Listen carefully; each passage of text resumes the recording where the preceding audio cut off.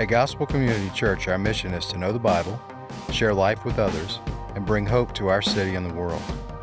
You're listening to the Gospel Community Church Sermons Podcast, where we go through books of the Bible, verse by verse and line by line, to hear the truth that God's Word has to encourage, discipline, and bless us in our daily lives. Well, good morning, y'all.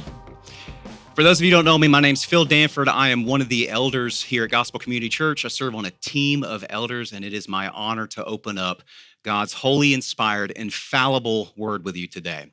So before we get started, let's go to the Lord in prayer. Dear Heavenly Father, Lord, we come to you needing your wisdom, needing your presence, God. As we open up this text that can be difficult, it can be confusing, God, we pray that your truth would leap off the page, God, and that it wouldn't rest in our minds, God, but that it would implant in our hearts, God, and that we would walk away changed, we would walk away moved, we would walk away more enamored and in awe of your glory. In your holy name we pray, amen. All right, so I have the honor of opening up a new book today. Today's New Book Sunday. We're going to be in the Book of Zechariah. So we're continuing in our series on the minor prophets. Y'all know last week, Pastor Patton went through the book of Haggai, and now we are moving into the book of Zechariah.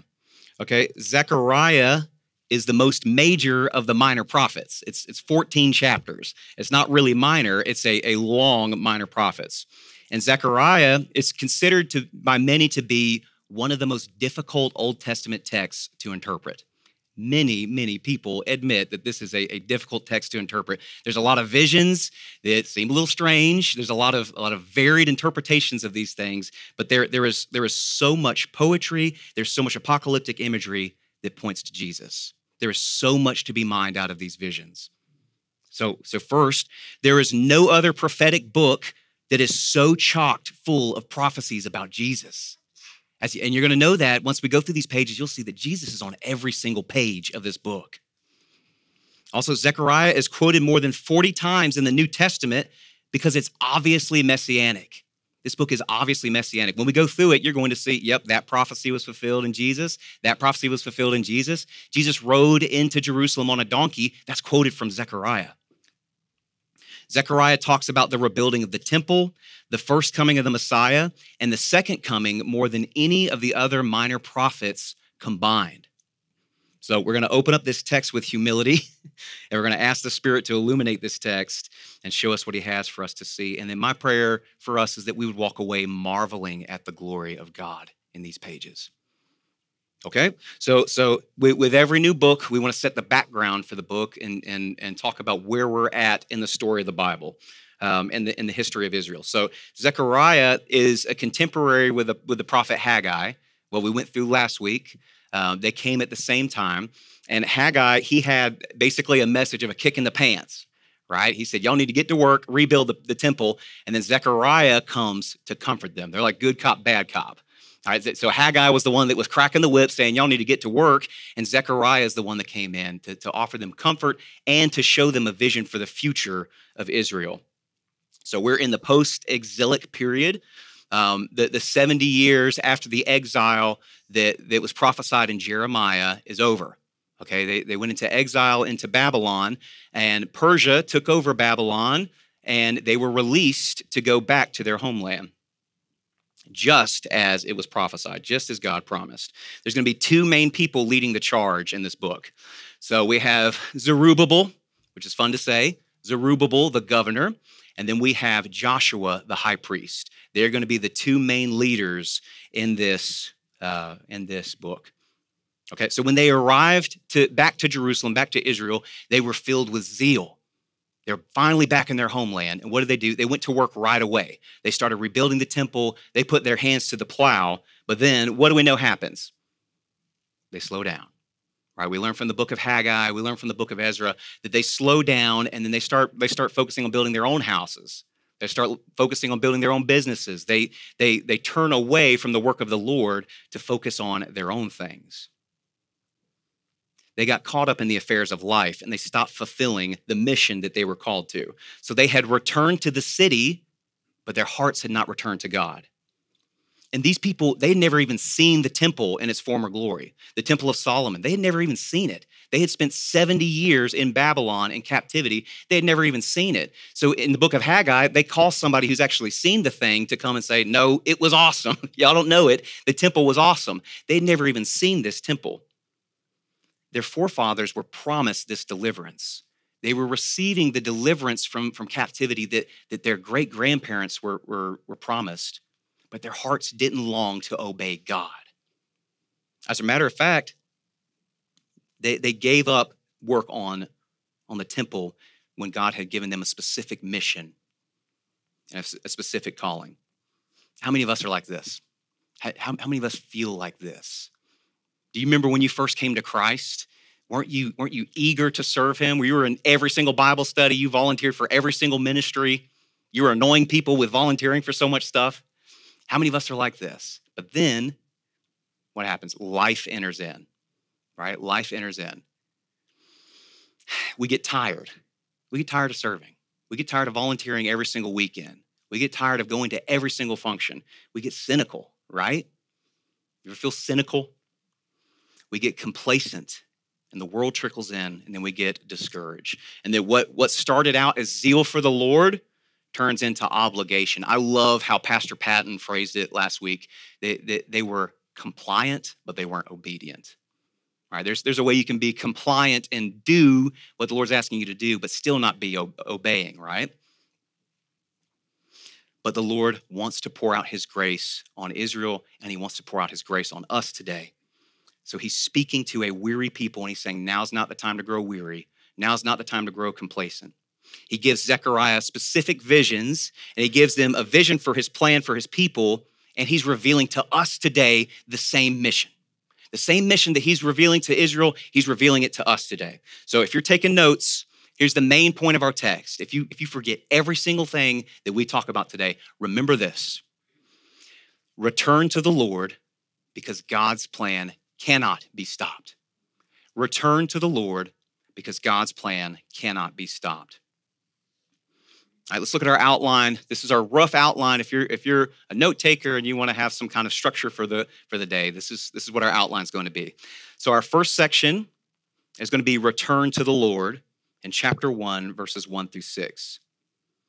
Okay, and then our second section is going to be the visions of the Lord, and that's going to go from chapter 1, verse 7 to chapter 6, verse 8. That's not a typo. It's 6 chapters we're about to go through. And then the final section will be the priest and the king, who is the Lord, which will be in chapter 6, verses 9 through 15. So in our text, what we're going to see a gracious God speaking to a weary people, and he's beckoning them to return to him because he has a plan for them. He has a plan to restore the nation of Israel, and he has a plan to bless them, just as he does for us here today in Gospel Community Church. Return to the Lord because God's plan cannot be stopped.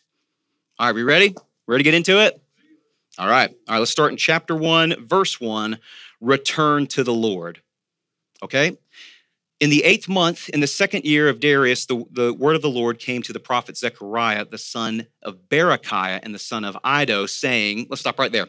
Okay, so they had to date everything off of their Persian king. Right? You notice they didn't date anything off of an Israeli king because there was no king in Israel. They dated everything off of the Persian king Darius. Also, because of this dating, we know that this comes 2 months after Haggai. So Haggai, he opens up his book saying in the 6th month of the year of Darius, we're in the 8th month now. And one more thing, I wanted to point this out. I don't want to go on this rabbit trail too much, but this just shocked me when I went through this in the text. So the name Zechariah means Yah remembers. Well, and it means God remembers. So what does God remember? God remembers his covenant to his people. I will be your God. You will be my people. So his name means God remembers. Okay, and then what does his grandfather's name mean? Iddo. It means at the appointed time. And then Berechiah's name means God will bless. So their lineage literally means in the Hebrew, at the appointed time, God will bless them because God remembers his covenant. Isn't that incredible? God's sovereignty is all over this text. Okay, let's move on. Verse 2, the Lord was very angry with your fathers. Therefore, say to them, thus declares the Lord of hosts, return to me, says the Lord of hosts, and I will return to you. Return to me, and I will return to you. He's saying, I'm still here. I'm the same God as before the exile. I haven't changed. I'm still your God, and you are still my people, and I'm calling you back into covenant obedience, and I'm calling you back into the blessings of covenant relationship. He's calling them back into relationship with him. All right, so we're all good Reformed students in here, right? We know that you can't earn a relationship with God through obedience. You can't be good enough. You can't do enough good stuff to earn a relationship with him. But if you're taking notes, write this down. Relationship with God is not earned through obedience. Rather, obedience is the sign of being in relationship with God. Okay, relationship with God is not earned through obedience. Rather, it's a sign of being in relationship with God. When you love the Lord, you want to obey him, right? When you love the Lord, you want to obey his commands. The psalmist wrote, your law is sweet like honey on my lips. You love his law and you want to obey it. His law doesn't feel oppressive. You want to obey his law because you know his law brings you to the greatest joy. So of course you want to obey your Father. Is he saying that to you this morning? Return to me. Come back to me. Have you forgotten me? Are you functioning as a nominal Christian? You're walking the walk, you're showing up, you're talking the talk, but do you have a relationship with God? Return to your heavenly Father. Okay, let's pick up in verse 4. Do not be like your fathers, to whom the former prophets cried out, thus says the Lord of hosts, return from your evil ways and your evil deeds, but they did not hear or pay attention to me, declares the Lord. What's the old saying? Those who don't learn from history are doomed. That was a pretty pale response there, but yes, those who don't learn from history are doomed to repeat it. So these people, they're the living embodiment of their exile. All right, 70 years and they're coming limping back from their exile and they've already forgotten about God. They're carrying with them the discipline of the Lord, and yet they've already turned their backs on God. If you're taking notes, write this down. Your view of God directly influences how you respond to his discipline. The way you view God directly influences how you respond to his discipline. So he disciplines the ones he loves, right? We learned that in Hebrews 12, he disciplines the ones that he loves. So when we get disciplined, we should be like, woo, discipline, awesome. No, we're not like that. But if God is disciplining you, it means he has not left you. It means he loves you. It means he's still growing you. That difficult marriage, that difficult relationship, those strapped finances. Listen, that physical ailment that won't go away, that you want to be on the other side of it, God is using it to grow something greater inside of you. But so often we want to shortcut it, don't we? It's like, God, get me to the other side of this. Get me to the other side of this discipline. And we fail to see how God is using it to grow something more beautiful, more wonderful than we could ever imagine. So I wrote that 2 weeks ago. And God's timing is hilarious because 2 days after that, I found myself in the emergency room with appendicitis. I waited in the waiting room for 6 hours. I was in pain. People around me were in pain. It was in the middle of the night. And God brought to my memory, he disciplines the ones that he loves.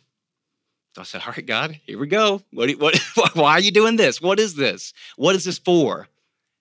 And I got to spend 6 hours of uninterrupted time praying to my Father. I got to spend 6 hours of him reminding me who I am in him, of him reminding me of his calling on my life. Do you think I would have gotten 6 hours like that at the house? No, I would never get that kind of time with him.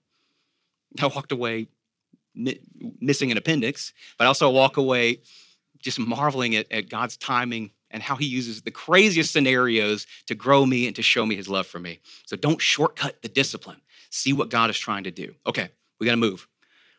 All right, in verse 5, your fathers, where are they? And the prophets, do they live forever?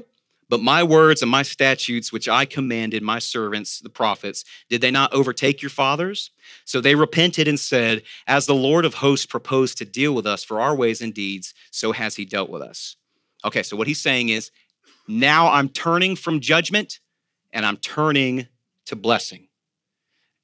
Judgment time is over. The punishment that Israel was supposed to serve for their sin, they've served it. They've served it. And now it's time for him to pour out mercy on his people and restore Jerusalem. Okay, so in light of God's return, what Zechariah is doing, he's calling his people to return to God by being obedient to them. So how can they be obedient to them? By rebuilding the temple. Okay? God wants to dwell with his people. Where does he dwell with his people in the Old Testament? In the temple.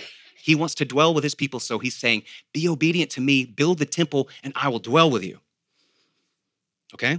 So that's our setup. That's the setup for what's about to happen next. Zechariah set the stage for what's about to take place. He's called the people of Israel to return to the Lord so that they can experience the blessings of the Lord. And now it's time for the 8 night visions. Y'all ain't ready for this. The 8 night visions. It's about to get weird, y'all. I'm going to be honest. These visions are incredibly abstract. They're out there and they don't form a nice little neat linear path that we would love it to, but there is so much to be mined out of these. I promise you, there's so much to be mined out of these visions. So first, let's ask the question, why does God use visions at all?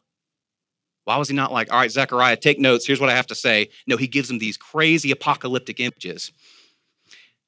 The imagery of these visions described paints a picture in your mind that transcends time and culture.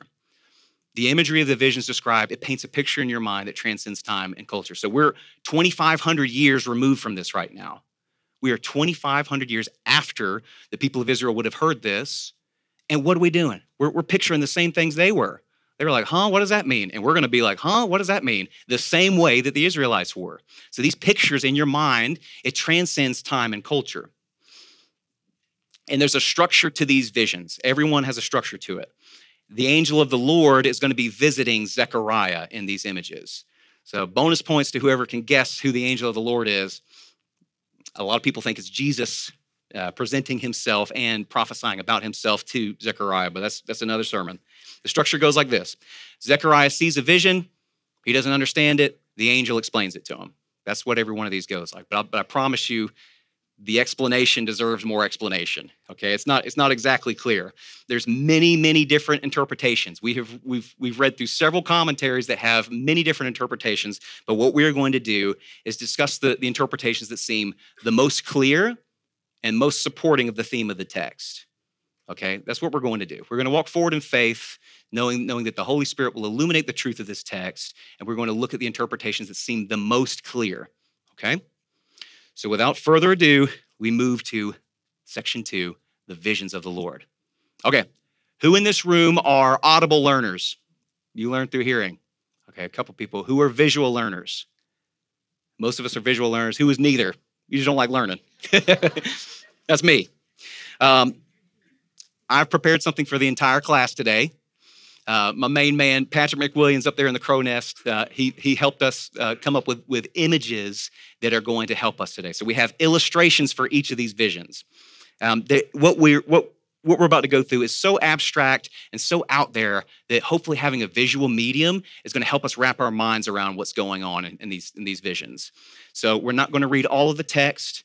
I'm not going to stand up here and read 6 chapters to you. So, and all God's people said, amen. I'm not going to just sit up here and read 6 chapters, but we're going to do a survey of the text. We're going to do portions of the text that help explain what these visions mean. So you can follow along in your Bibles. The words aren't going to come on the screen, but I want to ask you, go home and read it for yourself. Read through it in full detail. It is worthwhile. But for today, for our purposes, we are going to look at the images and just talk about what they are. Okay, so without further ado, let's look at vision number 1, the Lord's horseman and the man in the myrtle trees. All right, so chapter 1, verse 8, I saw in the night, and behold, a man riding on a red horse, and he was standing among the myrtle trees in the glen, and behind him were red, sorrel, and white horses. And then we'll jump down to verse 10. So the man who was standing among the myrtle trees answered, "These are who the Lord has sent to patrol the earth. We have patrolled the earth, and behold, all the earth remains at rest." Okay, so in our first vision, we see horsemen patrolling the earth, and they're reporting back to God. And what do they report back to God? That all the earth is at rest, meaning all the nations are at rest, meaning the nations that plundered Israel happy and ease. They have stolen from Israel, and now they are sitting back fat and happy. And let's see how God responds to that. In verse 12, then the angel of the Lord said, "O Lord of hosts, how long will you have no mercy on Jerusalem and the cities of Judah, against which you have been angry for these 70 years? And the Lord answered gracious and comforting words to the angel who talked to me. So the angel who talked to me said to me, cry out, thus says the Lord of hosts, I am exceedingly jealous for Jerusalem and for Zion. For while I was angry but a little, they furthered the disaster." Remember that. While I was angry but a little, they furthered the disaster. Therefore, thus says the Lord, I have returned to Jerusalem with mercy. My house shall be built in it, declares the Lord of hosts, and the measuring line shall be stretched over Jerusalem. Cry out again, thus says the Lord of hosts. My city shall again overflow with prosperity, and the Lord will again comfort Zion and choose Jerusalem. Okay, so God let these pagan nations discipline Israel. Right? He let Babylon discipline Israel and bringing them into captivity. But what did they do? They went too far.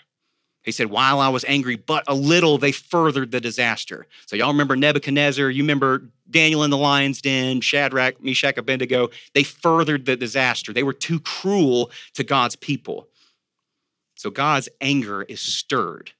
And he is going to choose, because of his jealousy and his grace, to restore Jerusalem. So the restoration of Israel is in view. It's in shambles right now, but he's saying, I am going to restore Jerusalem. And they're going to be the place of his choice. So the time for discipline is over, and the time for grace and the restoration of the nation of Israel is at hand. All right, let's move to our second vision. Judah's oppressors oppress. Woo, it's creepy looking. What is this? All right, let's look in chapter 1, verse 18. And I lifted my eyes and saw, and behold, 4 horns. And I said to the angel who talked to me, what are these? And he said, these are the horns that have scattered Judah, Israel, and Jerusalem. And the Lord showed me 4 craftsmen. And I said, what are these coming to do? And he said, these are the horns that scattered Judah, so that no one raised its head. And these have come again to terrify them, to cast down the horns of the nations who lifted up their horns against the land of Judah to scatter it. Okay, so we have 4 horns and 4 craftsmen. So he says the horns are the nations that rose up to oppress Israel. So who was the first horn? It was Babylon. Babylon rose up to oppress Israel. But they went too far. They were too cruel. So he raises up a craftsman to take them down. Who is the craftsman? Persia. Okay, that's where we're at in this story. Persia has come and taken over Babylon. But we know there's 4 horns and there's 4 craftsmen. So let's hypothesize a little bit further and see who it could be. So if Persia is the second horn, who takes down Persia? Greece. Alexander the Great and the Macedonians, they come and take down Persia. Well, who ends up taking down Greece? Rome. Rome is the third craftsman that comes and takes them down. But then who is the 4th craftsman? It doesn't say this in the text, but just an idea, a thought that I had.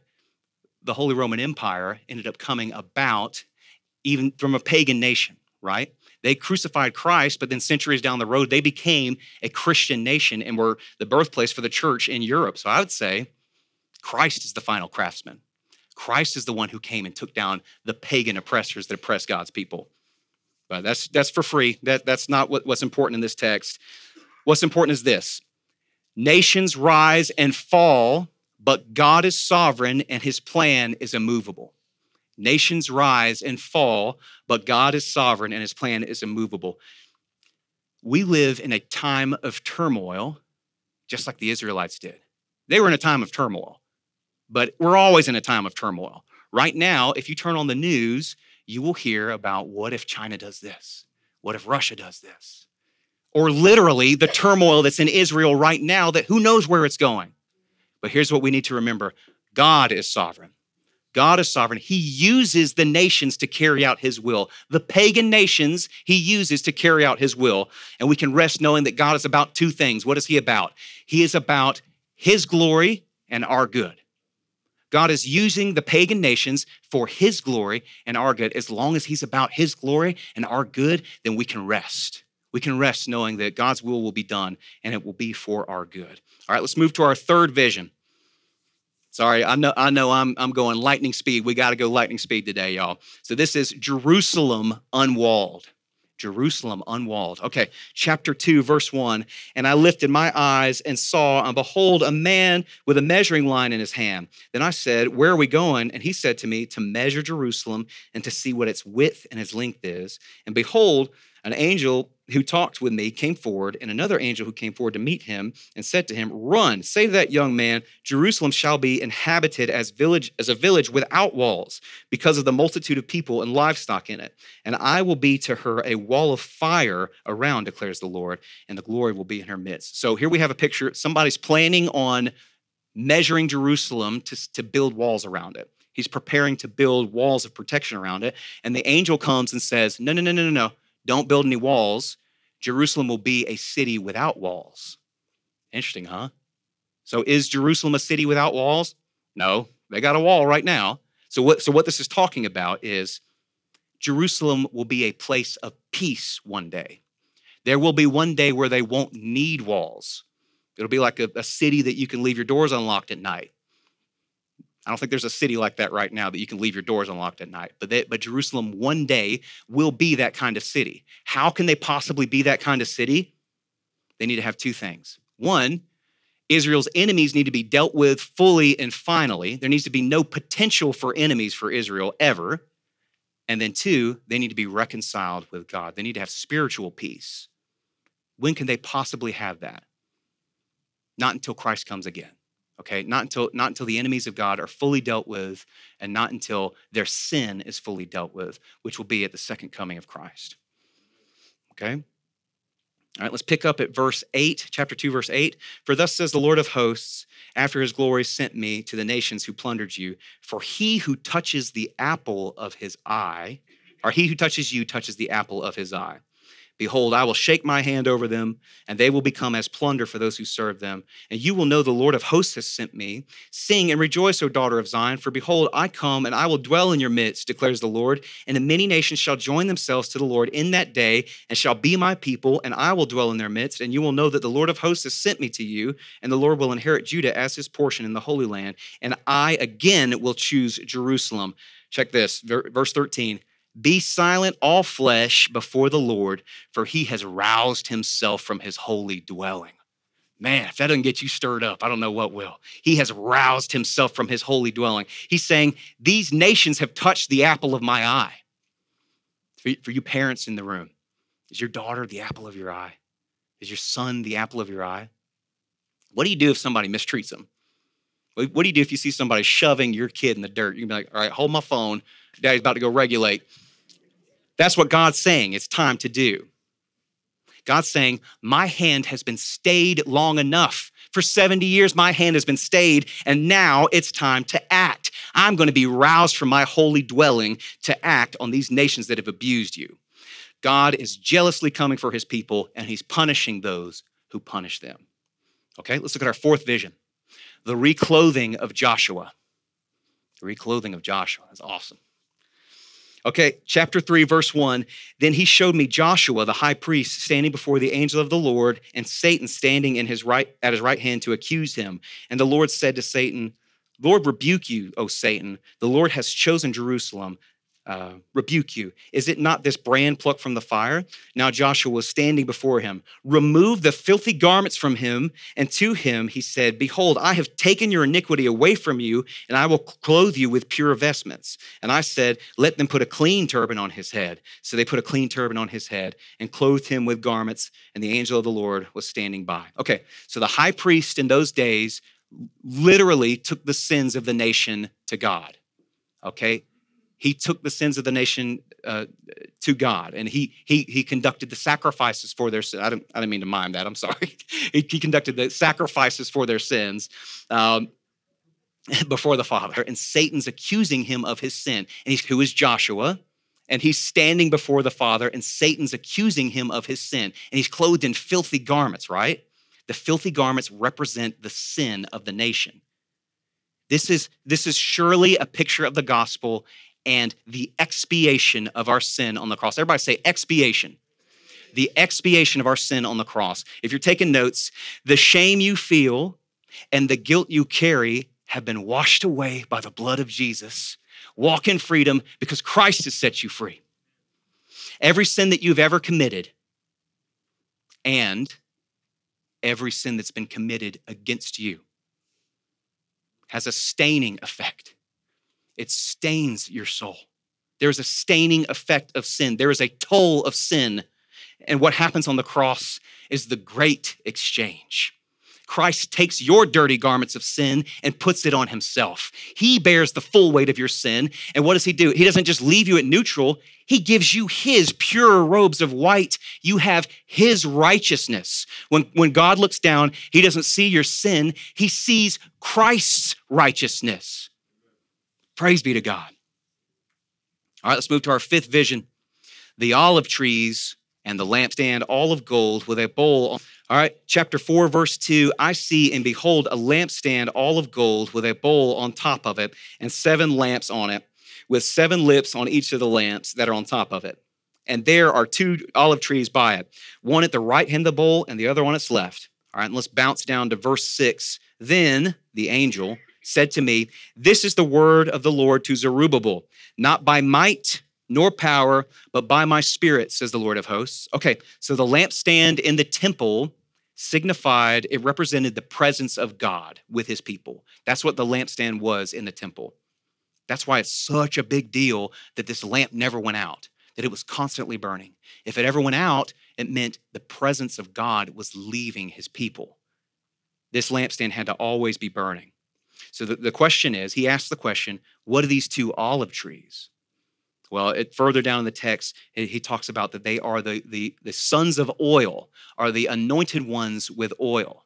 So whenever they inaugurated the offices of king and priest, they would have to anoint them with oil. They are the sons of oil. So what this picture is, a picture of Zerubbabel and a picture of Joshua, the sons of oil. And what is the oil that's flowing into the lampstand? It's the power of God. It's the Holy Spirit. Their ministry will require the Holy Spirit. If you're taking notes, doing the ministry of God requires the power of God. Doing the ministry of God requires the power of God. So if you're leading a ministry in this room, even if you're not leading one, if you are serving in a ministry, if you're pouring a pot of coffee, if you're opening a door, if you're in a small group, if you're leading in gospel kids, if you're even cracking open the Bible with your kids at your house, it requires the power of God. We are created to be a dependent people. Okay, we don't have it all together. We don't have all the answers. We need to depend on the power of the Holy Spirit for the ministry of God. Okay? All right, let's move to our 6th vision, the flying scroll and wickedness judged. The flying scroll and wickedness judged. Okay, chapter 5, verse 1. Again, I lifted my eyes and saw, and behold, a flying scroll. And he said to me, what do you see? And I answered, a flying scroll. And then let's bounce down to verse 3. Then he said to me, this is the curse that goes out over the face of the whole land. For everyone who steals shall be cleaned out according to what is on one side, and everyone who swears falsely shall be cleaned out to what's on the other side. Okay, so the purpose of this scroll was to curse or to judge the land of sin, to remove the land of sin. So it's for all those who swear and who steal. So what does that mean? That's swearing falsely against God and it's stealing. So what they represent is the 2 halves of the law, sins against God and sins against man. So basically all sinners everywhere, the scroll has come out to cleanse the land of sin. So what this is saying is Israel will be cleansed of their sin one day. And one day God will utterly cleanse all creation of their sin at the second coming of God. All right, let's look at our 7th vision, the flying ephah and wickedness removed. The flying ephah or basket and wickedness removed. All right, chapter 5, verse 6. Then the angel said, this is the basket that is going out. And he said, this is their iniquity in all the land. And behold, the leaden cover was lifted, and there was a woman sitting in the basket. And he said, this is wickedness. And he thrust her back into the basket, and he thrust her down with leaden weight on its opening. And then let's bounce down to verse 9. Then I lifted my eyes and saw, and behold, two women coming forward. The wind was in their wings, and they had wings like the wings of a stork, and they lifted up the basket between heaven and earth. And then I said to the angel, where are they taking the basket? And he said, to the land of Shinar, to build a house for it. And when it's prepared, they will set the basket down on its base. Okay, the woman in the basket represents wickedness. All wickedness. She represents wickedness. Wickedness on the final day will be taken to a place of worship for worshipers of wickedness, and they will be removed with it. They're going to the land of Shinar. What is the land of Shinar? It's another name for Babylon. So if you've ever read in Revelations, you know that it talks about Babylon. Babylon is not a specific place. It's a word representing godlessness or the anti-God spirit in the land, or it represents wickedness. So he's saying one day, sin and the enemies of God will be finally removed and finally fully dealt with at the day of the Lord and the victory of Jesus. Sin and the enemies of God will be removed one day for good. Okay, let's look at our eighth vision. The Lord's army on the move. The Lord's army on the move. Okay, chapter 6, verse 1. Again, I lifted my eyes and saw, and behold, 4 chariots came out from between 2 mountains, and the mountains were mountains of bronze. And let's bounce down to verse 4. I said, what are these, my Lord? And the angels answered and said to me, these are going to the 4 winds of heaven after presenting themselves before the Lord of the earth. Okay, here we have our 8th and final vision. And what this is it's a parallel vision with the first vision. Y'all remember the horsemen, the first vision? This is parallel to them. So what they represent is God's sovereignty. He's in control of everything on the earth. They represent his omnipresence, meaning he is all places at all times, and his omniscience, meaning he knows everything. So this is God's sovereignty, his omnipresence. He is in control of what's happening on the earth. Okay, so we made it. Let's give ourselves a hand. We made it through the 8 crazy visions. What are we supposed to do with these? Okay, how are we supposed to apply these to our lives? So as I said in the beginning, these visions aren't necessarily linear, right? They don't form a nice little neat line with 5 subpoints and then we go to lunch. No, these are varied and scattered, but what I want to do is I want to try to make some sense out of this, okay? Because they do form a structure. Okay, these visions create what's called a chiastic structure. That's your $5 word of the day. Chiastic structure.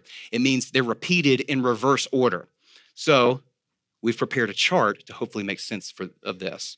Again, Patrick McWilliams coming in clutch. All right, so chart number 1, this is visions 1 and visions 8, the first and the last. So the horse patrol goes out to examine the earth, and they see that the nations are at ease, and God gets ticked, okay? And then the chariot is setting out to appease God's anger, and he represents God's sovereignty. All right, now let's look at chart number 2, which is going to be the second vision and the 7th vision. So y'all remember the horns that God raised up to discipline the Gentile, or discipline the Israelites, and the craftsmen took them down, and he disciplined the pagan nations. Well, where will the final demonstration of God's judgment be over wickedness? It's going to be when the Lord comes back at the land of Shinar, where they took wickedness for good.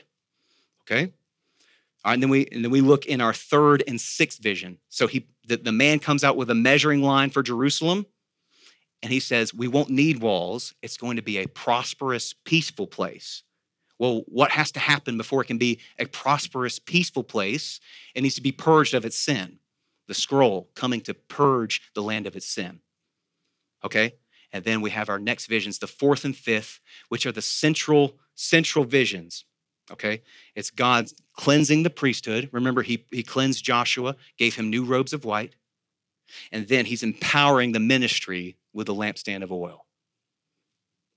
Okay? So he's empowering his anointed ones to do God's work. Okay, so these visions, they focus on the history of Israel, right? What's happened already. And then they focus on the future of Israel. One day it will be prosperous and peaceful. One day it will be completely purged of all its sin. And its leaders will be filled with the Holy Spirit. Okay, that's what these visions come down to in the central theme of them. But that's not all. We get a special bonus vision, okay? So let's go to the 3rd section, chapter 6, verse 9, the priest and the king, who is the Lord. We'll look at our final vision. All right, chapter 6, verse 11. Take from them silver and gold and make a crown and set it on the head of Joshua, the son of Jehozadak, the high priest, and say to him, thus says the Lord of hosts, behold, the man whose name is the branch, hint, hint, the branch, for he shall branch out from this place, and he shall build a temple of the Lord, and he shall build the temple of the Lord, and shall bear royal armor, and shall sit and rule on his throne, and there shall be a priest on his throne, and the counsel of peace shall be on them both. All right, let's bounce down to verse 15. And those who are far off shall come and help build the temple of the Lord, and you shall know the Lord of hosts has sent me to you, and shall come to pass, this shall come to pass if you will diligently obey the voice of the Lord your God. Okay, so in this final vision, what we're seeing is a priest made king, a priest wearing a crown as king. Joshua symbolizes the high priest of the people of God. He is the high priest of Israel at this time, but he also symbolizes something greater, something bigger. Joshua is the high priest who is made king. So what this prophecy is doing is telescoping, right? We talked about this in Haggai last week, but it's something that seems like it's nearsighted, but it's actually farsighted.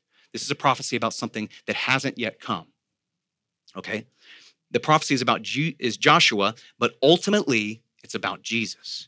God promises peace in the land and that those who are far off will come to the temple if they follow this one prerequisite.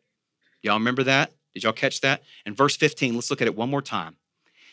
And this shall come to pass if you will diligently obey the voice of the Lord. Okay, so we had the vision of the priesthood cleansed. We had the king empowered by God and the priest that is made king. So what this is obviously is a picture of a messianic kingdom, not an earthly kingdom, a messianic kingdom. And it's conditional. This will come to pass and it's conditional. It will come to pass only if God's people remain faithful to God and they diligently obey the voice of the Lord. But there's only one problem. We know that the people of Israel will not remain faithful and they will not diligently obey the voice of the Lord. We know that the people of Israel will not fulfill their covenant and not fulfill the law. And we know that they're just like us, right? They're slaves to their sin just like us by nature and by choice. They wouldn't be able to be the type of people that could receive this type of kingdom. They couldn't receive this kingdom of peace and prosperity with no walls and their sin finally dealt with. So what do they need? What do they need to do? God knew what their need was. They needed someone who could be priest and king for them. They needed someone who could fully bear their sins, someone who could judge rightly, someone who had the power to obey God's commands perfectly in their place, someone who had the power to exchange their filthy garments of sin for beautiful robes of white, someone who could plead to the Father on their behalf. Zechariah couldn't see it yet. Zechariah couldn't see what this was, but praise be to God, we can see it. He's calling the people of Israel to rebuild the temple, but Christ was coming to be their new temple. He was going to be their new temple. The only one who could save us from our fate was Jesus Christ, who bore our sins on the cross. He died the death that should have been ours, and he sealed us with the Holy Spirit to live for eternity with him in a new Jerusalem where there won't be walls. There will be no fear of enemies. There will be no shame. There will be no guilt. There will be no more. They will all be finally taken care of at the final victory of Christ, the victor. Praise be to God. So that's our text. That's our text this morning. What in the world are we supposed to do with this?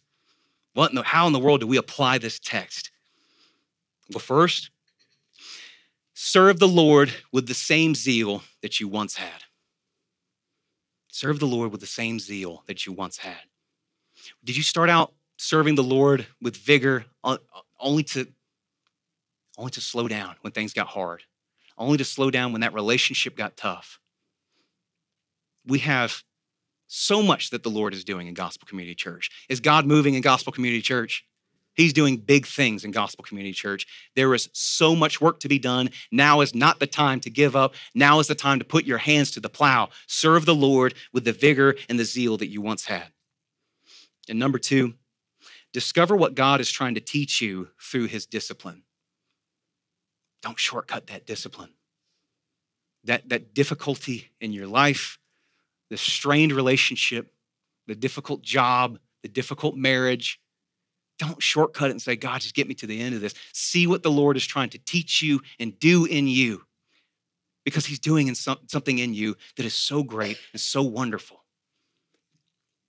Discover what God is trying to teach you through his discipline. And last, find real peace in your life by submitting to the priest and king, Jesus. So much of our anxiety and so much of our stress, so much of our worry is brought about by trying to control things in our life, isn't it? You just feel like if I could just control this, if I can just control this part of my life, then finally I'd have peace. Finally, I'd be able to rest. But here's the thing that stinks about it, is that we're not in control of anything. We can't control anything that happens. So better yet, rather than trying to control everything, submit your life to Jesus.